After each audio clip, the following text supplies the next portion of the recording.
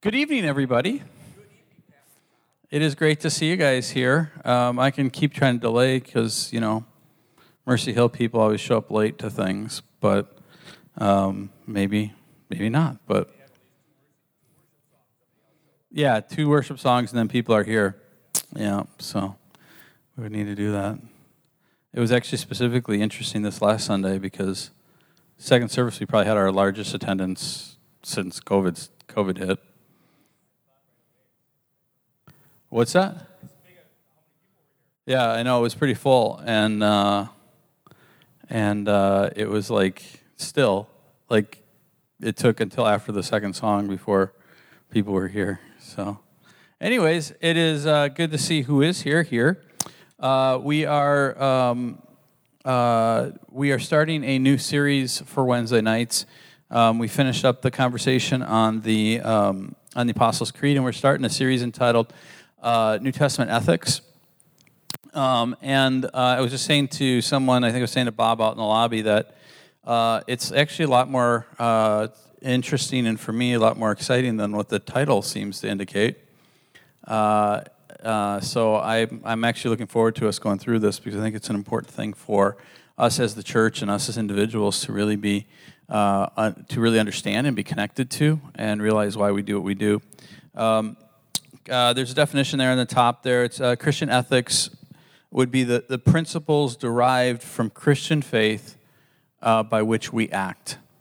If you kind of want to stay on top of things and look at the verses there, if somebody could look up Colossians 3:1-6, that would be great for reading. But ultimately what this really is the conversation about is it's a conversation about, in light of the work of Jesus Christ, how then should we live? It's easy for us to look at Old Testament ethics in a large way because we have a very clear pattern, right? As an example, the 10 Commandments would be Old Testament ethics. How do you live? Thou shalt not kill, thou shalt not commit adultery, thou shalt not. All of these different ideas. It's the idea of how we live our lives. Now, when we flip into the context of Christian ethics in the New Testament, how then do we live? And particularly why that becomes a question or a standard is when we are saved, what takes place? What takes place in salvation? Holy Spirit's indwelling. Our righteousness of Christ is imputed upon us, and therefore our sins are forgiven, right? And it's not by our works, right, that we're saved, right? So essentially we fall in this idea of, does it matter how I live? Because if I'm a Christian, if I'm saved, and I'm not saved by my works, and I'm saved through Jesus Christ, then how shall I live? And so that really is where it becomes this idea. So then what is the pattern for our lives? What is the standard for our lives? There really isn't anything in the New Testament that is the equivalency of necessarily the Old Testament 10 Commandments. Do this, do this, do this, do this, do this, don't do this, don't do this, do this, don't do this, do this. That's what it means to live like a Christian. It's a little bit broader. It's a little bit more open. And so now the question becomes, and so what does that mean? What does it mean to live? What are Christian ethics for us in light of what Christ did? Somebody got Colossians 3? Go ahead.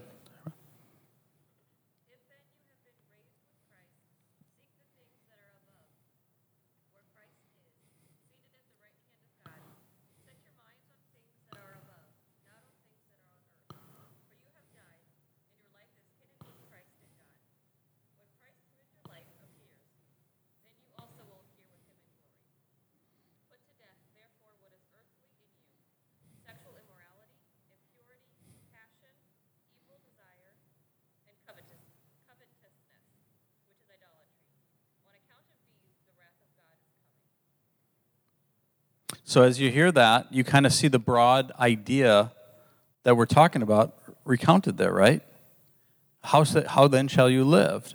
And he kind of walks through it, and he says, put these things to death. And he creates this kind of a broader ideas within there, the idea of of pride, the ideas of lust, the ideas of on a broader view. It's less pointed, and it's more tied to something as it relates to our relationship with Jesus Christ. So we look at things above and not things of this earth. Well, what does that mean?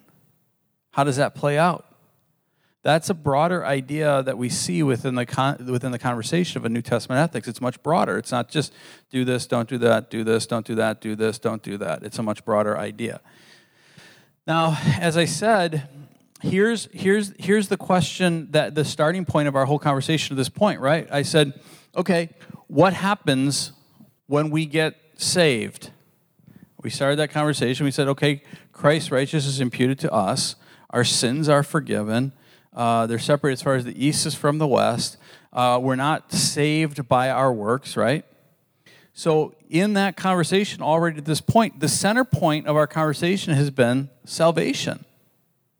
How are you saved? And then once you're saved, what does that mean for the life you live?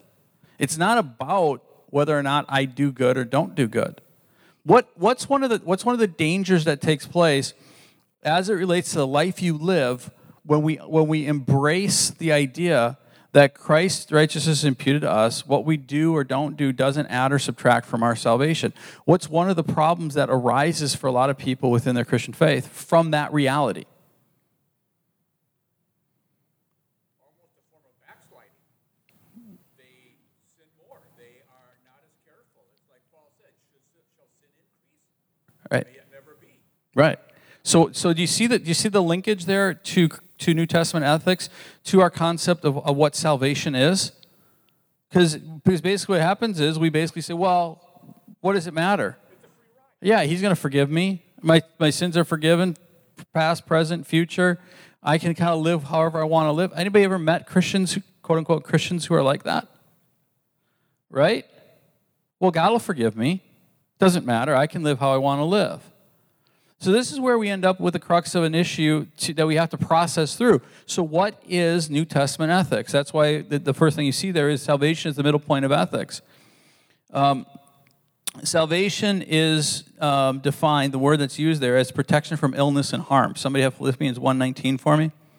Go ahead, Bob. Give it to me. For I know that through your prayers and the help of the Spirit of Jesus Christ, this will turn out for my deliverance. Is that what you're looking for? Yeah, that's fine. It's just the word used there is deliverance is the Greek word that is salvation. So it gives you the idea. The Greek word here is we are delivered from, we are saved from, we are we are taken out of illness and harm, and that we have salvation. We are delivered. What in your understanding of salvation are we delivered from? What's that? Hell? Sin? Death? So basically what we're looking at is salvation means that God delivers us from the penalties of our sin, from the control of our sin, from hell and death, which are the wages of sin. So this is what we're talking about when it comes to salvation. Now, there's several different problems. There's a problem and method of New Testament ethics, and one of the primary problems that we see there is salvation as a one-way ticket to heaven in modern individualistic culture detached from ethics. That's a fancy way of saying the first thing we talked about. What becomes a problem when people embrace a misunderstanding of salvation? This idea that, cool, I'm now saved, I have a one-way ticket to heaven, and I essentially can live however I want to live. This has been a conversation I've had with people recently about the world that we see around us. In the book of Judges, you see several different times throughout where there's been a declaration about the state of the Israelites. It's also essentially the same phrase that was used in the time of Noah. Everyone did what was right in their own eyes. That is, if you were to define our world now, doesn't that get about as close as you possibly can get? Who are you to tell me what each one of us, we can do what we want. We can do it however we want, whenever we want, whatever's right in my own eyes. You even get that within the context of people as far as Christianity is concerned. Well, you feel this, I feel that, you do this, I do that. Well, I know that part of the Bible, I'm not so much in part with this part of, right? This is what we see as far as the world around us. And what happens is a misunderstanding of what salvation is creates this idea that I can do whatever I want, and it's okay because God will forgive me, Jesus will forgive me. Somebody read for me Romans 8, 12 through 13. Go ahead, Bob. So then, brothers, we are debtors, not to the flesh, to live according to the flesh. For if you live according to the flesh, you will die. But if by the Spirit you put to death the deeds of the body, you will live. Okay. So what are we seeing from Romans there as it relates to the conversation we're having?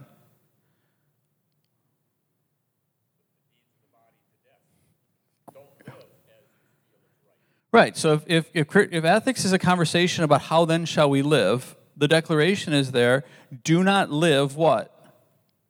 According to the flesh, right? So he's talking specifically, there is now, the framework is, there is a way we live.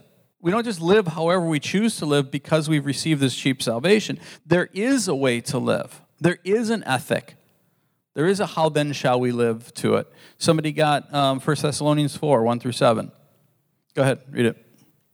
Finally, then, brothers, we ask and urge the Lord Jesus that you have received from us how you ought to walk and to please God, just as you are doing, that you do so more and more. For you know what instructions we gave you through the Lord Jesus. For this is the will of God, your sanctification, that you abstain from sexual immorality, that each one of you know how to control his body in holiness and honor, not in the passion of lust like the Gentiles who do not know God, that no one transgresses and wrongs his brother in this matter, because the Lord is an avenger in all these things, as we told you beforehand and solemnly warn you. For God has not called us for impurity, but holiness. Okay, so the description there in 1 Thessalonians is a how then shall we live. And he goes in, he starts talking about specific ideas as to how we live. Now let me ask you this question. In your understanding of salvation, why do we not live according to the flesh? Why do we not engage in sexual immorality? Why do we live a certain way? Why do we have a set of ethics that we as Christians live? Why?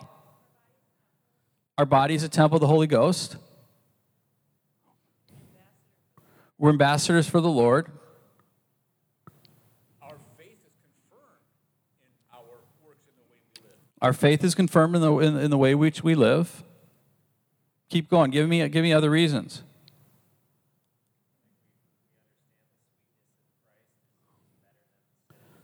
Okay. We're instructed to live as Jesus lived because we love him. If you're taking notes, this as it relates to this section, this is what I want you to write down. Salvation is an act of God's grace producing a response that takes serious the connection of grace and ethics in the New Testament. Okay? Salvation is an act of God's grace producing a response. Everything you guys just mentioned there was a response to what God did. This is where you get the cart and horse in right perspective. So I don't live a certain way to gain salvation. I don't live a certain way because it creates my salvation.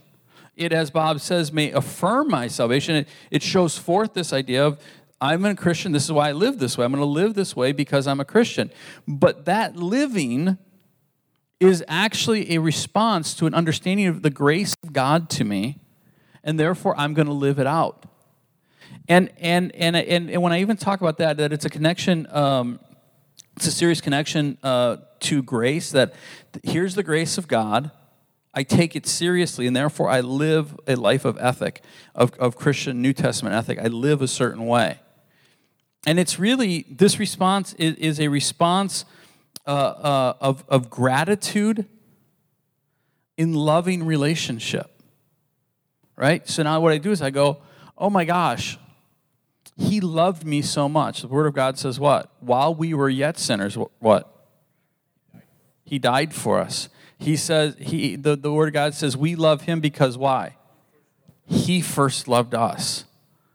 So what you're talking about here is you're talking about a response. Salvation takes place because of the work of Christ in us. So we can talk about the spiritual lines behind that. But salvation comes into our lives because of what Christ does in us. And all of a sudden our eyes are opened to the reality that he saved us from something. Right? When we talk about that first word that comes there, that there's that redemption that took place. What was the word that was used? Delivered us from death. He delivered us from that. And so all of a sudden we come in and we go, gosh, he delivered me. He died on the cross for me. He delivered me from death. He delivered me from hell. He delivered me from sin. He delivered me from, right? And because of that, we go, okay, now I respond because he first loved me, because he first died for me, delivering me from this body of death. And so now we go, how then shall I live in response to that? This is one of the foundational problems with the American incarnation of Christianity that I've run into. And it really manifested. I kind of touched on this. Used this story once on a Sunday morning. I kind of just touched on it because it wasn't fully formed at that point as I was talking about it. It was just something that hit me. But I was in the car and I was driving and I turned on NPR.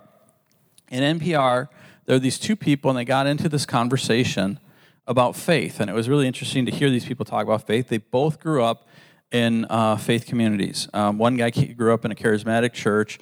I believe his father might have even been a worship leader at the church, and he played the organ. And the other girl grew up in African American girl grew up in a Black Baptist church. And neither one of them is in faith right now. Neither one of them are Christians. I think they said, one or two of them said, I tend to be spiritual, but don't go to church, not religious, that kind of thing. So all really typical stuff, right?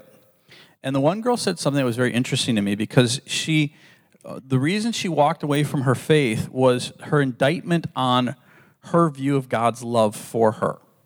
And what she said was this, is she said, it seems to me that it's a weird love. You tell me God loves you, they tell me that God's love, that God is a loving God. But if I don't do what he wants me to do, if I don't do what he tells me to do, then he rejects me. And I have to go to hell. She said, that seems like weird love to me. What's the important piece of this she's missing? What is it? What? Repentance? Yep. The repentance is missing. She doesn't deserve his love. Okay. He doesn't deserve his love. Okay. What else? The whole thing is a love relationship in which you're essentially saying, you keep giving to me, you keep giving to me, you keep giving to me, you keep giving to me, and I'm going to do whatever the freak I want over here. And if you then say, okay, cool, then we're done in relationship, then you say, you're not a very loving person, right? This is what we're talking about. You could piece it into a marriage relationship, right? Right? If I find a gal and I go to her and I love at first sight and I love her and I think she's amazing, I think she's great, and I say, I want to marry you and I'm going to provide for you and I'm going to give you a home and I'm going to take care of you and I want to meet all your needs, and she says, oh, that'd be great, and then she accepts that and we get married and we move in and we have our honeymoon that night, and then like 2 days later she disappears. And then she comes back like 3-4 days later smelling of other men. And says, no, I want to stay with you. Okay, cool. and I give her a home, and I give her everything she needs, and I'm providing for her, whatever else, and then she disappears again. And then she goes off and around and whatever else. And this happens over and over and over again. And then eventually I say to her, hey, this isn't working. And then she looks at me and goes, oh, I thought you said you love me. He's a jerk. I can't believe he does. What kind of love is that? Right? So what we're talking about here is we're talking about an ethic that is born out of relationship. It's an ethic that's born in response to love. And so we live a certain way because he loves me, I love him, and we're in relationship one with another. This is a foundational problem that the world and many Christians don't even seem to grasp. Cool. God is calling you into relationship with him. Do you love him? What is the first and most important commandment? With all your heart, with all your soul, and with all your mind. And so in that, he says, cool, this is how I want you to love me. No, I don't want to do that. I want to do whatever I want. Okay, cool. You don't love me. Go ahead.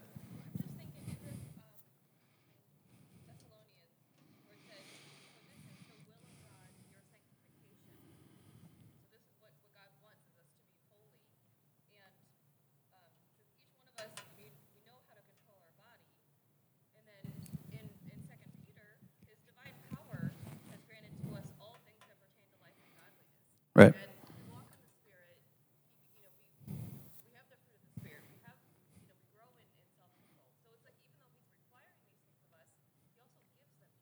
Right. So as you walk through this, we head that direction. So it's not just that he asks that of us, but he empowers that in us at the same time. And you'll see that as it walks through. It's not something we're in of ourselves. So do you understand the clarification of Christian ethics as it relates to salvation that's required, particularly as people kind of contemplate this idea to this point? You understand what I'm saying? That Christian ethics is tied to salvation in that it is a response to salvation, not the lever by which we are saved. And one of the reasons why that's important to understand, and that's one of the problems, the second problem there, is this misunderstanding of the Jewish background of the works of the law leading to salvation. Somebody read Galatians 2:16 for me.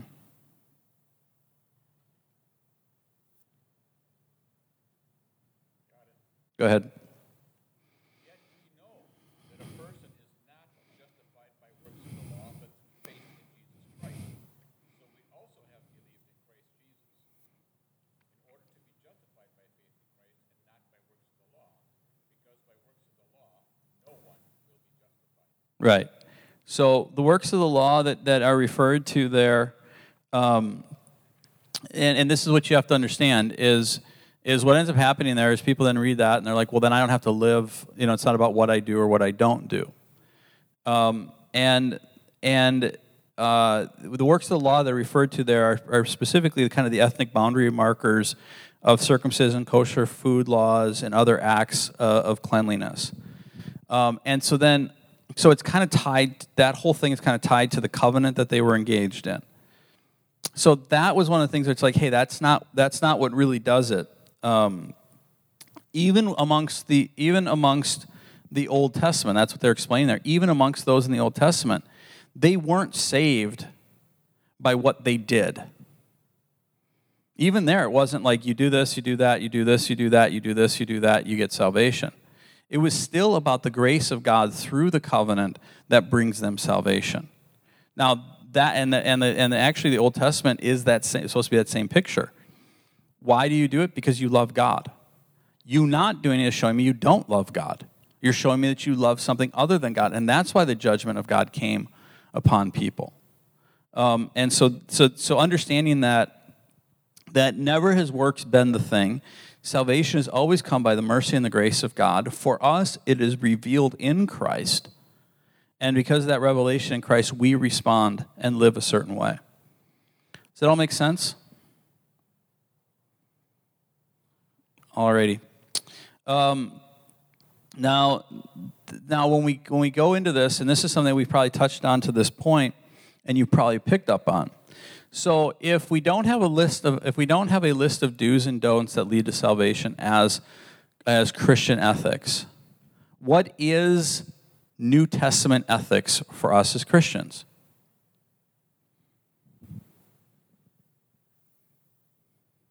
What is, like, if you were to define how then shall I live as a follower of Jesus Christ, as a Christian, and I'll give you a hint. The title Christian gives you a hint as to the answer. Live like Christ. The New Testament ethic is look at Jesus. Follow Christ. Live in a way that shows forth Jesus Christ.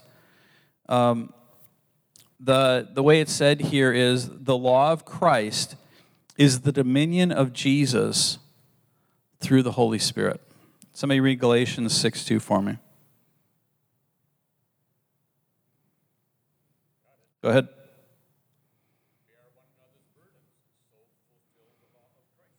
The law of Christ.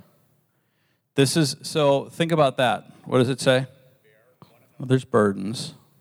So fulfill the law of Christ. So he's talking about something specific there, right? Within the ethic of Jesus Christ. When we bear one another's burdens, we are fulfilling an element of the law of Christ, right?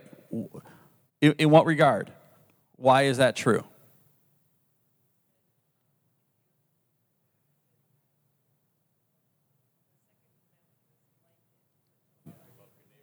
Love your neighbor as yourself, right?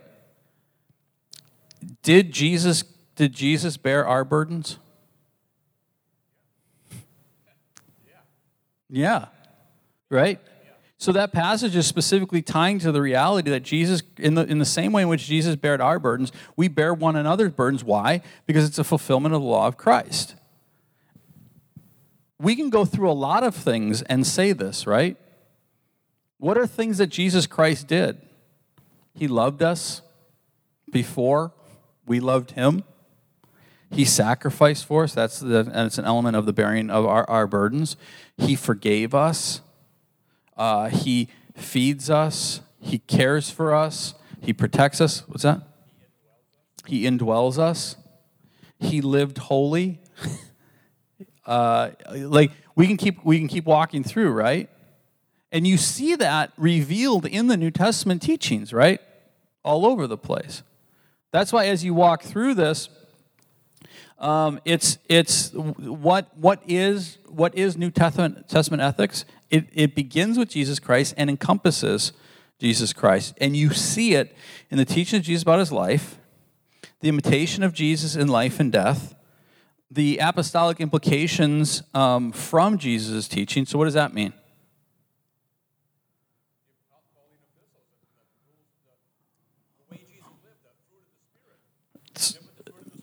So here's what you see, and this is what's so important when you read. This is a thread that, I mean, I've been a Christian since I was 7. I've been in ministry I've been a pastor for 20-some years now. And honestly, this was one of the things that, like, a light went on over my head for the first time, probably just before we started Mercy Hill Church, probably about 15, 18 years ago. It's all about Jesus. Like, it's all about Jesus. And that's... And when I go to when we go to the epistles, when we go to the Pauline epistles, when we go to what Peter writes, when we go to what James writes, when you go to what John writes, when you go to all these different things, they're pulling out of Jesus' teaching, and what do they keep saying? We love the way he loved. We forgive the way he forgave. We suffer the way he suffered. We die the way he died. Right? Don't you see that over and over and over and over and over and over? Almost every single time you see an instruction in the epistles to live a certain way, they tie it directly to Jesus Christ and how he lived. This is consistent. Like, this is over and over and over and over again. It is almost like, it's not like they go in and they say, you need to do this because it's a good thing to do. They don't go in and go, you need to do this. It's almost always, Christ did this. There are times they pull out of it Because Christ loved us a certain way, we love others that way, and in so doing, this will come to be. This will take place as a result of it. But the reason every time a Christian lives like Christ is because Christ did the same thing. We're never asked to do anything that Jesus didn't do. Now let me ask you this. What is the implications of that framework of ethic versus a list of do's or don'ts? Better relationship. It's a relationship that's tied to who Christ is in us, as opposed to just this kind of rote a list of things to do or don't. It's tied to the relationship. Yep. Go ahead.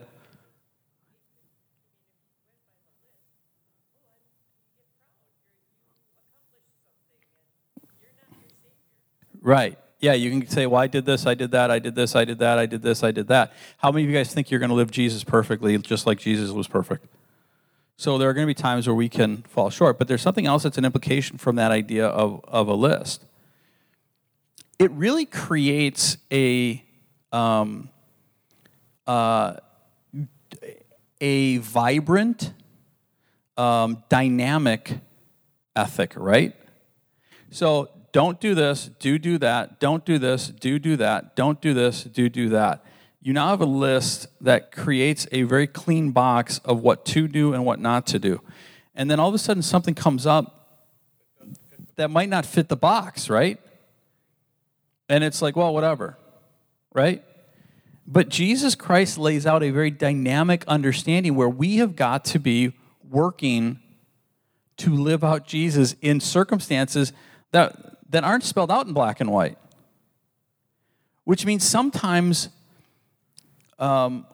we have to live this salvation interactively. And that's probably the last thing you see on that list there that I just laid out here is our Christian ethic starts with Jesus Christ. It's born out of Jesus Christ, the teaching of Jesus Christ, the imitation of Jesus Christ's life and death, the apostolic implications from Jesus' teaching, and that last one there is Holy Spirit guidance in accordance with Jesus' example. We find ourselves in circumstances sometimes that I can't open up the Bible and go, oh, he specifically spoke to this, or he specifically found himself in this situation. And so we go, whoa, how do we live out Jesus in this? That's your starting point for the conversation, and it's your ending point. So you find yourself challenged in life, and you go, okay, how would I live out Christ in this? And we are in tune with the Holy Spirit, and so one of the phrases that we see in Scripture about the Holy Spirit is what? He guides us into all truth. So he's leading us into truth. Realities about Jesus Christ that may not be as black and white as we see in the apostolic records, but that is in our hearts, in our lives, living out Jesus Christ. And we really see that as we move into the final section there, as it relates to salvation as past, present, and future. This is important for us to understand as it relates to ethics, because what we're talking about is, what does it mean to be saved? For a lot of us, if we leave salvation in the past, and if you read those verses that are there, we don't necessarily have to read those verses because I think it's almost self-explanatory. This is what happened. How many of you can point to a point in your past where you got saved? If you can't in this room, you may not be saved, just to let you know. If you can't point to a point where you said, I accept Christ as my personal Lord and Savior, I'm going to live in faith, I'm going to follow him. It may have been, a little more less defined than that, but for all of us, we can go, well, I know that when I was 7 years of age, I just began to be more aware of God and began to follow him, or when I was 16, God just came, and there was a moment when I went down to the altar, something along those lines. That's a past idea, right? Somebody read with me. Somebody read for me Philippians 2:12.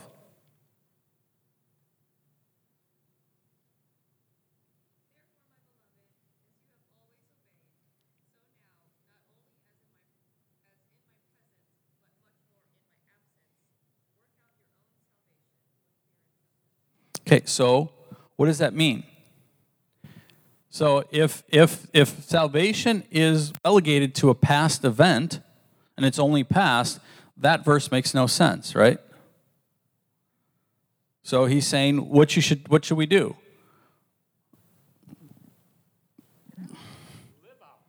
Live out your salvation. Yeah, and it's he's worked in you salvation. Now you work it out is basically what it is. Now you live this out. So the scripture is expressing here the present nature of salvation, which would be what? It would be everything we're talking about. How then shall we live? If he's worked salvation into us, now how then shall we live? We work out salvation. That salvation is a present idea. And then it's also a future concept. Somebody read for me Romans 5, 9 through 11.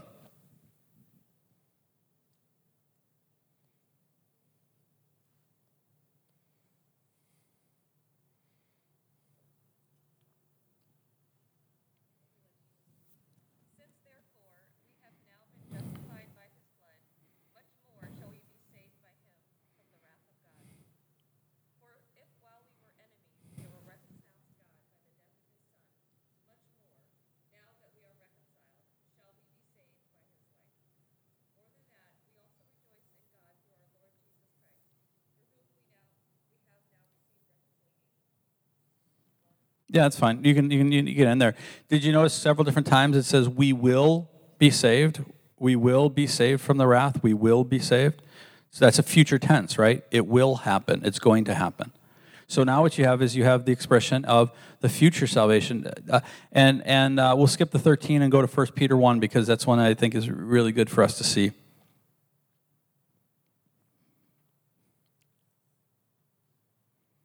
Everybody got it?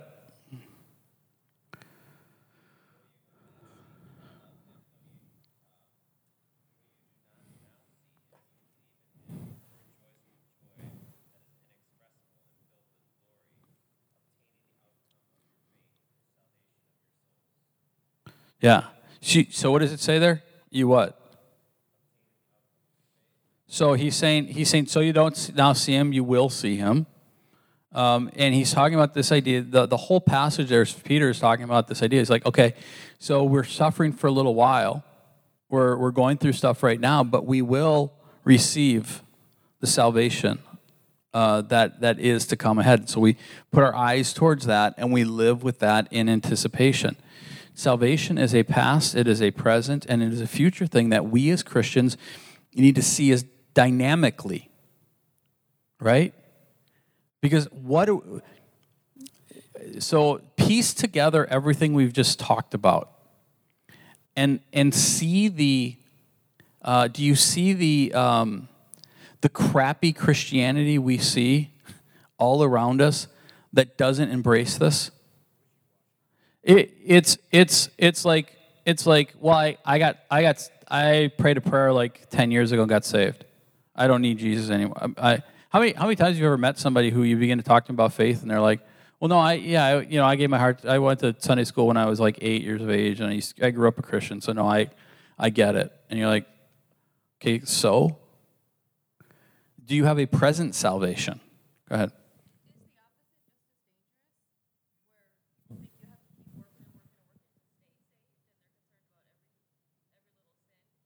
Yeah, that's why the starting point of this. That's why the starting point of this conversation is fully understanding what the Christian ethic is, or what the Christian working out is. It's not salvation, right? It's not salvation. It is an expression of your salvation. It shows you're saved. It reveals you're saved. That's what this always comes down to. This is why Paul's expression where he talks about by grace are you saved through faith and not works of your own, is not in contrast, regardless of what Martin Luther may have believed, to James's expression where he says faith without works is dead. They are congruent one with another, and in fact, if you continue reading the James passage, and you continue reading the Romans passage, they come into confluence with each other, because James continues on, and James says that the good works you were created for. The Romans passage says the good works you were created for. What he's talking about is we aren't saved by that, but it's an expression of our salvation. And again, why is it an expression? Like, what's the motivation of the expression? We love him. That's the issue. And he prepared the good works for us to advance, and that's what as you get further into this, what you begin to see is the Holy Spirit is working through that in you to get you to it. You don't just do it in and of yourself. He helps you do it. So so yes, that's exactly right. The question always comes down to, if I'm a Christian and I'm not living out my faith, I'm not having this Christian ethic being lived out, it's not primarily about gritting my teeth and trying harder. That's one of the reasons why so many Christians fail to overcome. It's about examining my heart in light of my relationship with my Savior. There's something in you that is not embracing the work of Christ. There's something in you that is not living in love towards him, not understanding the reception of his love towards you. There's a wrong motive involved. Well, yes, yeah. If you're right, and I'm talking about people who continue to like sin is a constant problem for them, and they're like, how do I overcome? How do I live a good Christian ethic? I'm not living well. It's not simply about going, I just got to try harder, I got to try harder, I got to try harder, I got to feel this, I got to do this, I got to do that. It's not simple. Now, there is a point where you get to and you go like, I want to live for Jesus. I love him so much. I care about him so much. And so I may take steps that help me do that. This is something that we're actually going to do a series, an upcoming series on the concept of repentance. And we're going to look at the Judges as we go through that. And this is part of the conversation that we've been having as we're kind of formulating the series. It really comes down to to loving. See, we get saved and we're really aware of our sin, right? When the first time when you come to Christ, you go, I'm a sinner, I suck, and I can't make it. I need Jesus, and so you're really aware of your sin. And there's actually a hatred in your heart towards your sin, right? Because it separates you from God. And then you receive God and you live in Christ. And you're comfortable in Christ, and you love that part of being in Christ, and you're in Christ, and then you sin. And there's actually something enjoyable about sin, isn't there? You enjoy sin. If we didn't enjoy sin, it'd be easy to not sin.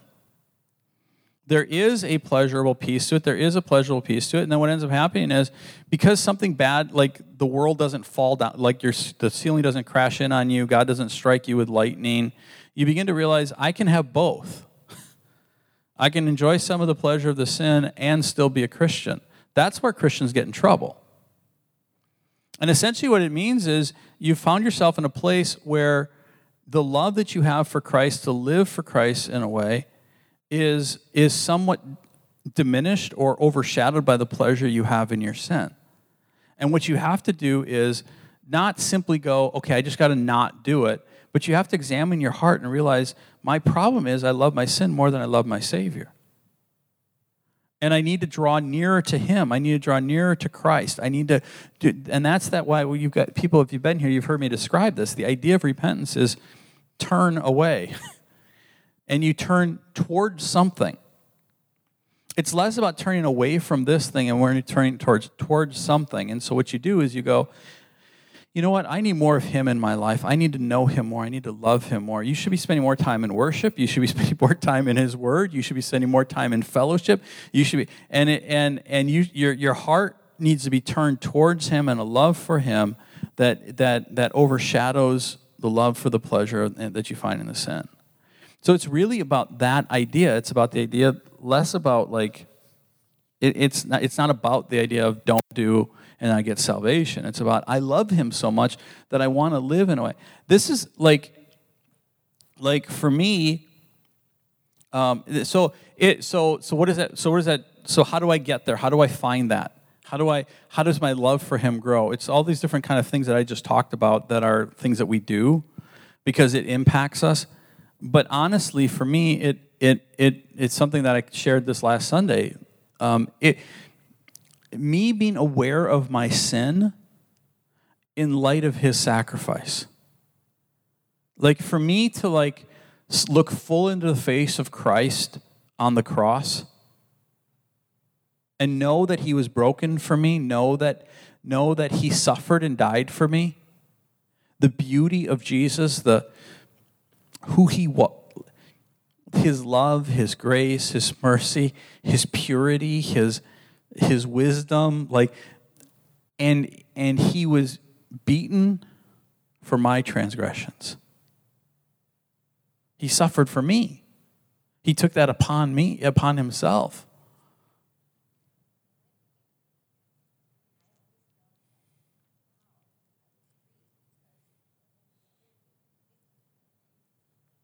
Yeah. Yeah.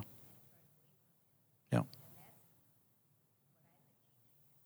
Yeah, well, and that's exactly that's exactly the piece of the puzzle that we were just talking about that we'll kind of lead into a little bit more later, is that the Holy Spirit equips us to that place. So that's what the Holy Spirit is there working on us. But as far as methodology it's really about the examination of, I'm struggling in my sin. Why do I struggle in my sin?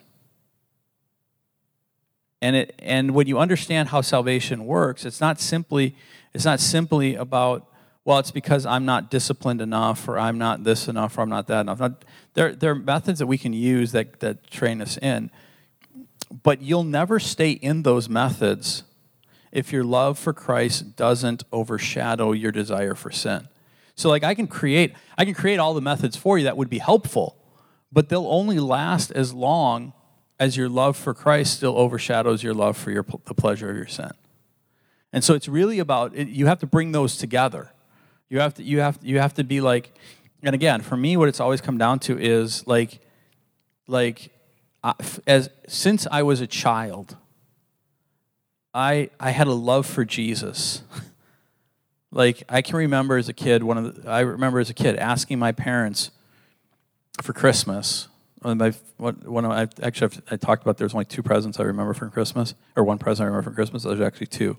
The second present I remember for Christmas was I saw a picture of Jesus at a bookstore where he was sitting there, and there were all these children around him, all these children of all different color, all different skin color and that, and he was sitting there, and you saw his face as he was with these children. I asked my mom to buy me that picture, and I have the picture in my head, and I took it and I hung it above my bed. And the face of Jesus and who he was and the love he had and the grace he had has been something that I've always had my entire life. And for me, when I struggle in my sin, I have to visit that place where I know that precious Jesus died for me. And that helps me. That helps me see the crappiness of my sin, and drives me closer to a relationship with him to walk away from it. Now, sin is still a part of my life, and I can identify with Paul. The things I want to do, I don't do, and the things I don't want to do, I still do. But that's where I have to go in that place, because it's about this relationship I have with him. I'm not afraid of him sending me to hell. I'm afraid that my sin will damage my relationship with Jesus. I'm afraid that my sin will spit in the face of him who died for me. And so that's what drives me back closer to him. That's what we have to understand about Christian faith and salvation. All the rest of it gets ugly, gets crappy, gets me-centric. It gets me-centric. I mean, that's ultimately what it is. This is how your salvation is about him. Go ahead.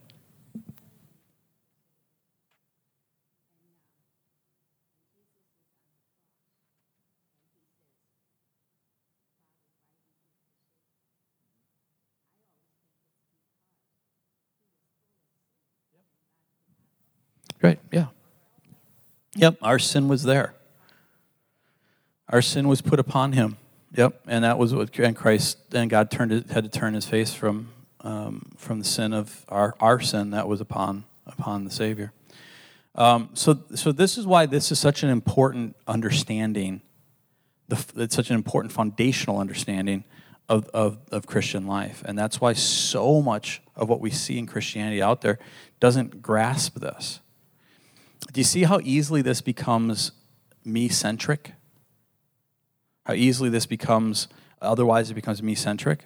It's about me getting saved, it's about me being this, it's about me doing that. And ultimately he goes, no, I saved you. Not because of anything you did. And you're saved. You're saved. You're going to heaven. You and I are going to heaven together. Now, what I want you to do is I want you to live a certain way. Well, will it get me to heaven? No, it doesn't add anything to you. It doesn't subtract anything to you. It shows that you love me. So all that we do is about him. It's about him. It's not about me. It's about him. It's really in my estimation, as I've thought through this for years, it's really the only place in human philosophy and human theology that allows us to live selflessly. I'm not gaining anything from this. I'm not getting anything from this. Me being nice to Bob or taking care of a poor person or whatever else, as a reflection of Christ's love for me, does nothing for me. It doesn't add one thing to me. I do it simply out of my heart and my love for him. It is selfless. It's not about me. It's about Jesus. I don't get anything out of it. When we make things about you can do the greatest things in the world, and if they're still about you, they're still selfish. So even oh, you know why I go and feed the homeless? Because I get this really great, good feeling inside. Cool. It's about you. Would you do it if you didn't get that really great feeling inside? If that's why you do it, it's about you. It's cool. It's fine. If you don't know Jesus, that's the only thing to live for is yourself. You really should only live for yourself. It's the only logical thing to do. Anybody who doesn't live for themselves, who doesn't know Jesus, I think is an idiot. But, I mean, it's the only logical thing to do. So I think you're illogical if you don't. Any other thoughts or questions?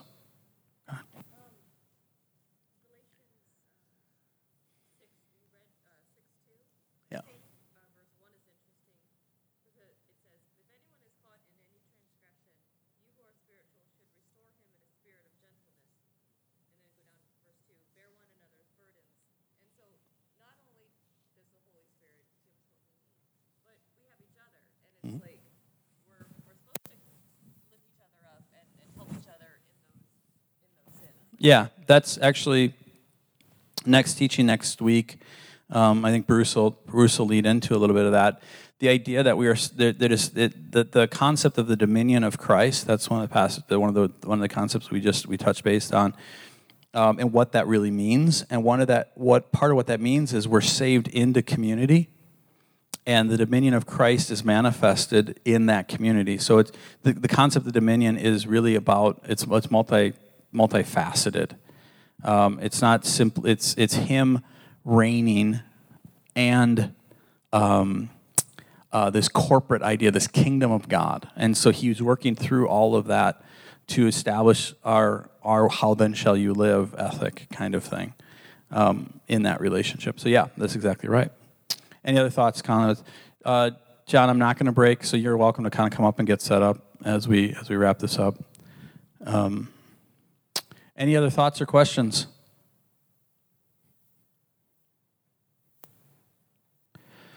So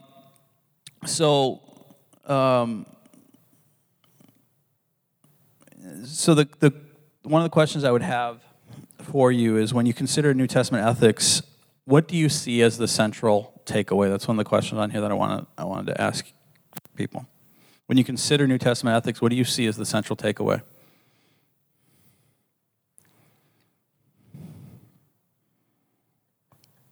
Go ahead. It's all about him. It's not about us. It's all about him. He chose us before the beginning of time, before we had done anything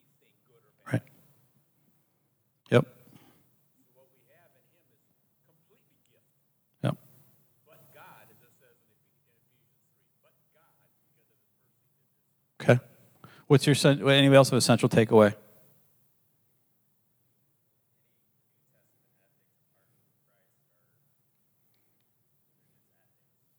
Yeah.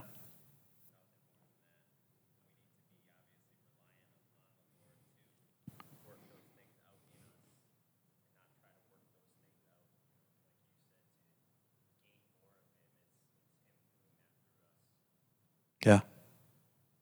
Anything else? His grace is central. Yeah. Yeah. So when we talk about this, I think primarily this is the central takeaway that we should bring from it is all that you said, and that leads us to a Christian ethic. In other words, we are to live a certain way that is centered on Christ, empowered by Christ, for Christ's glory. Anyone who basically is like, well, I can kind of live my life the way I want and God will forgive me. That's not true. That's just not the way it works. God does forgive, but God forgives those who repent.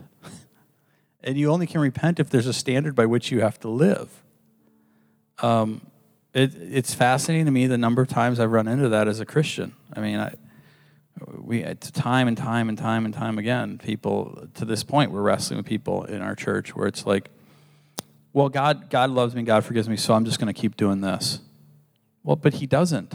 I mean, he may love you, but he doesn't forgive you if you just continue in it because you're not asking for forgiveness. Like, you can't receive forgiveness if you don't ask for forgiveness and repent. And so that's... Right. It says, I'm sorry I'm doing what I'm doing. Lord, forgive me for this. Cool. Yeah. I mean, anybody who's a parent, like, Mom, I'm sorry. You're still doing it.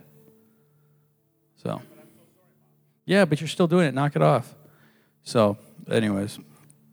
Dear Heavenly Father, we just thank you for the time you give us to be together. We thank you for your grace in our lives.